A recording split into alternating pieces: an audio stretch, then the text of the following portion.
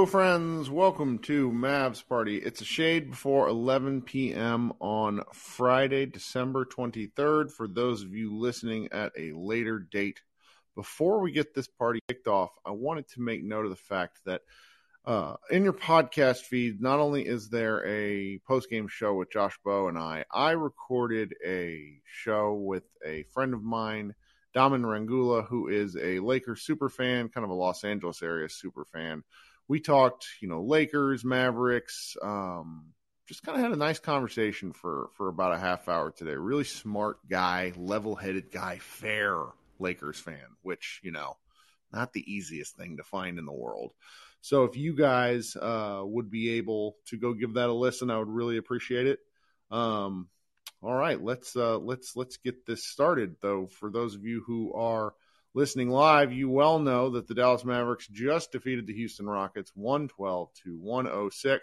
My man Luke in the chat says his first ever Mavs game, and Luka drops 50. And that is what happened. Luke, that's outstanding. Man, what a fun game for you.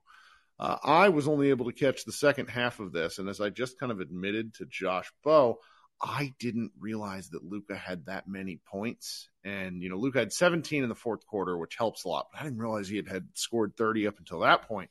I didn't realize that the box score was kind of as wonky as it was.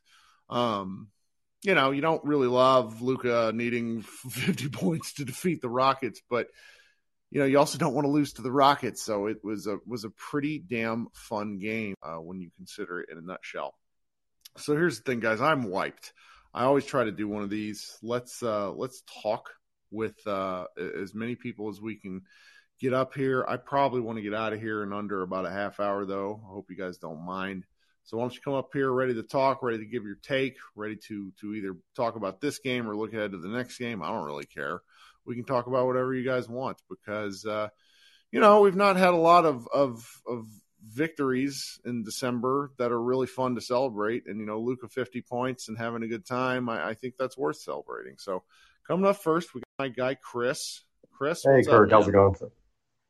It's good. It's good. That was an entertaining performance. And watching the game, I'm starting to think that Frank Ntilikina is the reincarnation of Rodrigue Beaubois. Remember him? Yes, but this is a ridiculously spicy take. Go with it. They're both passive players. I mean, I don't really remember Roddy V just making all these mistakes on the traveling and the bad pass that Frank did. I don't know if you saw that. Just a lot of just good mistakes. Just out of bounds and the traveling. Like there's just too many mistakes. He's just not an NBA player.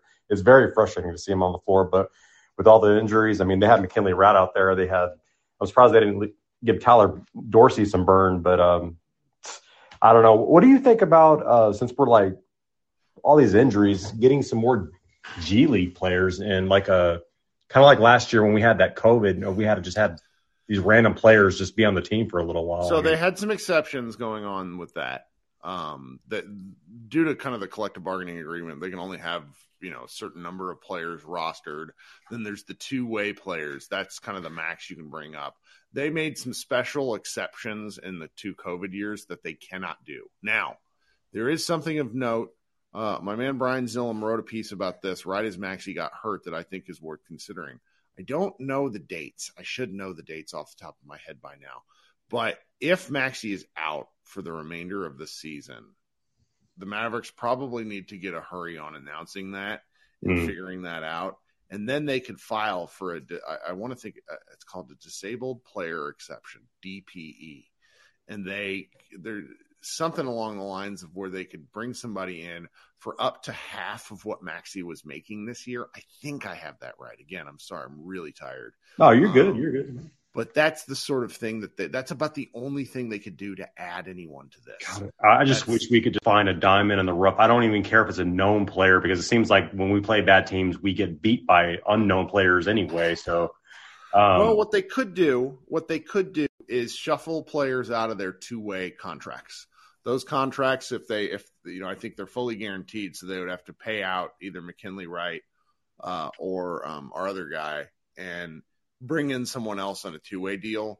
But I tell you, man, having gone to those G League games, as much fun as they are, there's like a clear talent disparity. Like there's not a lot of guys hanging out in the G League that you're like, oh, I'm going to go pull that guy up to get minutes, because McKinley Wright's like really fun. He's really fun in the G League. Probably one of the more, he just rolls the game, and then he gets up and he just looks like he's playing a different class of basketball.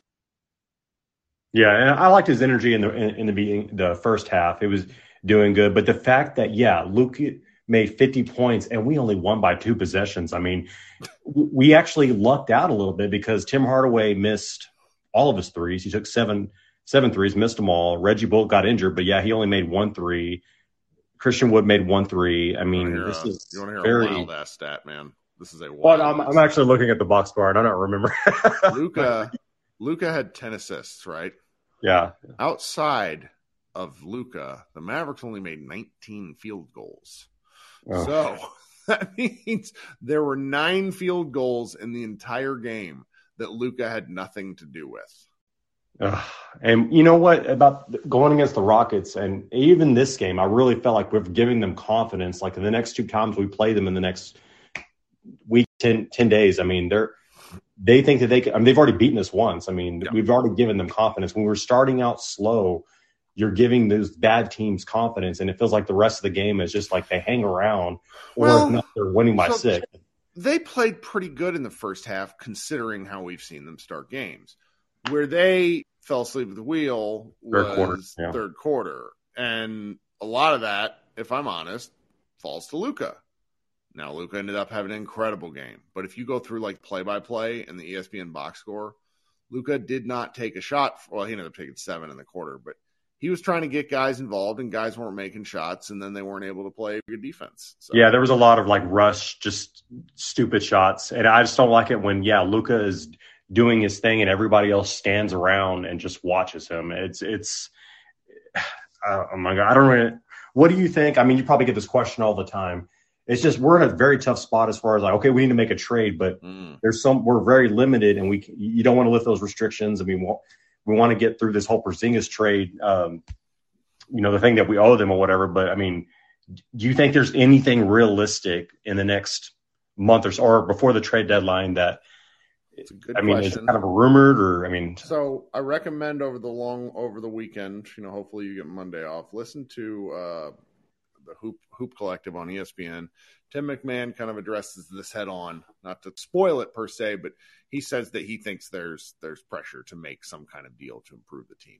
I don't know what that means. Scares the shit out of me if I'm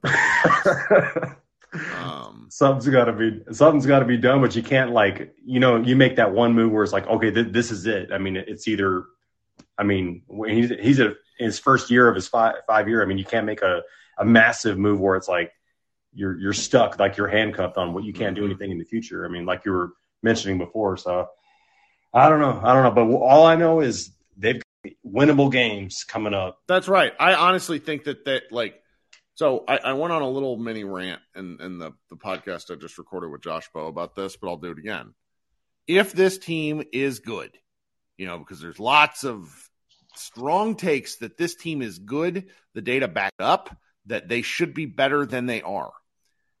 If they are, they're ninth in net rating right now, which is to say that they should probably be, like, all things equal, they're like the 9th best team in the league by their net rating. That's what that means. Okay. If they're as good as they seem to think that they are, the rest of the games they play in the calendar year 2022, they should win. That's my opinion. Yeah.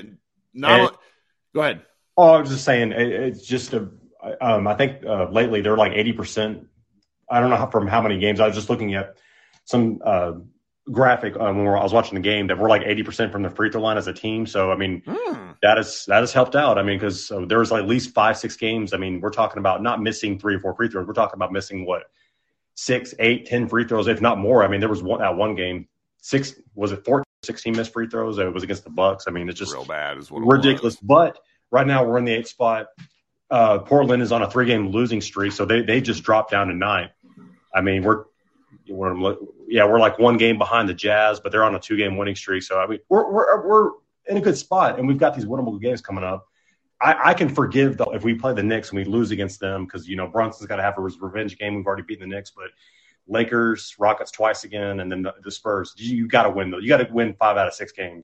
Sure. We just won tonight, so I think we got a good setup. But I don't know. We're an injured team right now. It kind of concerns me. But Luka's just going to have to go nuclear. It might really be that basic. Yeah. I just wish these other guys could hit wide open freaking shots, man. Well, I appreciate you getting us started, buddy. Yes, sir. Have a good night. Right. Talk soon. All right, let's go with random. How we doing, my guy? Give Brandon a second here. Sorry about that. That's all right. What's up? Not much, man. I was actually listening on League Pass it's blacked out. I'm down here in Houston, and it's blacked out. So I had to listen on League Pass, and they were talking about Dirk going to the Hall of Fame, and I just want to say good for him. That dude's really good, and he put in a lot of work. His body is kind of a testimony of the work that he put in to get to where he's at. And just thinking back to his rookie season, they had a terrible roster. Even all the way up to even after they won a championship and Tyson left, you could slowly see the decline in talent. And like you say all the time, they just held on to players, but outside of injuries, that dude, he stayed dedicated to the Mavericks, and that dude's kind of like a testimony of what him, Larry Bird, guys that just really gritted it out till they couldn't play no more. Pretty much testimonies of what you can be. This is a pro Dirk podcast, and surprising news to everyone in the chat. I am always happy to talk Dirk. So he's getting a statue Saturday. He is going to be, he's up for Hall of Fame class, but he's a first ballot guy. He's on the one hand, it makes me sick that he's going in with Dwayne Wade. On the other hand, I kind of like the symmetry of it. That's a really special Hall of Fame class. Like our guy Xavier, who was in here the other night, asked if anybody from Mavs Moneyball wanted to go to Springfield for the Hall of Fame induction. I don't even know how to go about doing that, but that sounds amazing. This class that's going in is like an all-timer group because you have these guys that were drafted from sort of like 96 to 2003. There's just so many good players in that section, and it's like guys that are, Dirk's probably the last one to retire because you've already seen like Timmy Duncan go in. We've seen KG go in. It's really impressive, and I don't know who will be the headliner. I suspect it will be Dirk, which will probably chap Dwayne Wade's ass, which just is one thing, even though Dwayne Wade is kind of technically he won more championships. But I don't know. It's really fun to talk about Dirk and to, you get to this point and you're older, you've watched more Mavs than I have, but one of the things that I think is going to be difficult for us old heads to explain to youth is what Dirk was like when he was prime early Dirk. And what I mean by that is basically 2000 to 2004 Dirk, who was an unreal athlete. He was so fat, like twitchy, great hips. Some of the dunks that he had in those times, I think really get overlooked. I love like talking about Dirk and how like the different stages of his game, came about. I'm really pleased for him. I love hearing him talk now because so many pro athletes seem to approach like there's regret in their voice. Like Barkley, every time Barkley talks, there's an element of regret in what he's talking about, some slight bitterness that he didn't get to do all the things that he wanted to do. Mm. I think Dirk Nowitzki is retiring a man who feels like he gave everything he could and got everything he could out of his time.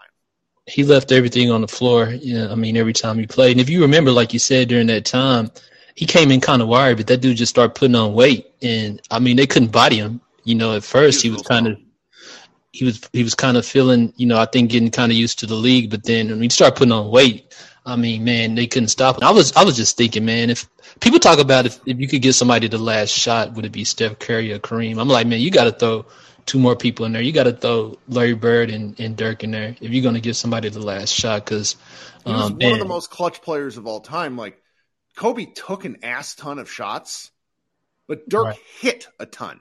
He was a remarkably clutch player. And, you know, some of that's like noise because there's not enough volume. Mm-hmm. But the results are still there. And my goodness, I just, you know, it's fun to, you know, somebody in the chat said, I think 06 Dirk was prime Dirk. That was 06 Dirk was like the combination of powers. But when I was thinking of it, what I meant was like early Dirk doesn't get like people, you see these youth that refer, this is just a shooter. Right. Like, Dirk in today's game would cook with gas because he was a hell of a ball handler. He'd put the ball on the floor more and shoot more threes. Dirk shot almost no threes during the Avery Johnson era because Avery didn't want him to. Mm-hmm. And this is, like you just mentioned, one of the best shooters of all time. When they show those, like, who was the best shooter from particular areas of the floor, Dirk owns the entire 15-foot circle going around the entire key. It's nuts. He's such an impactful player.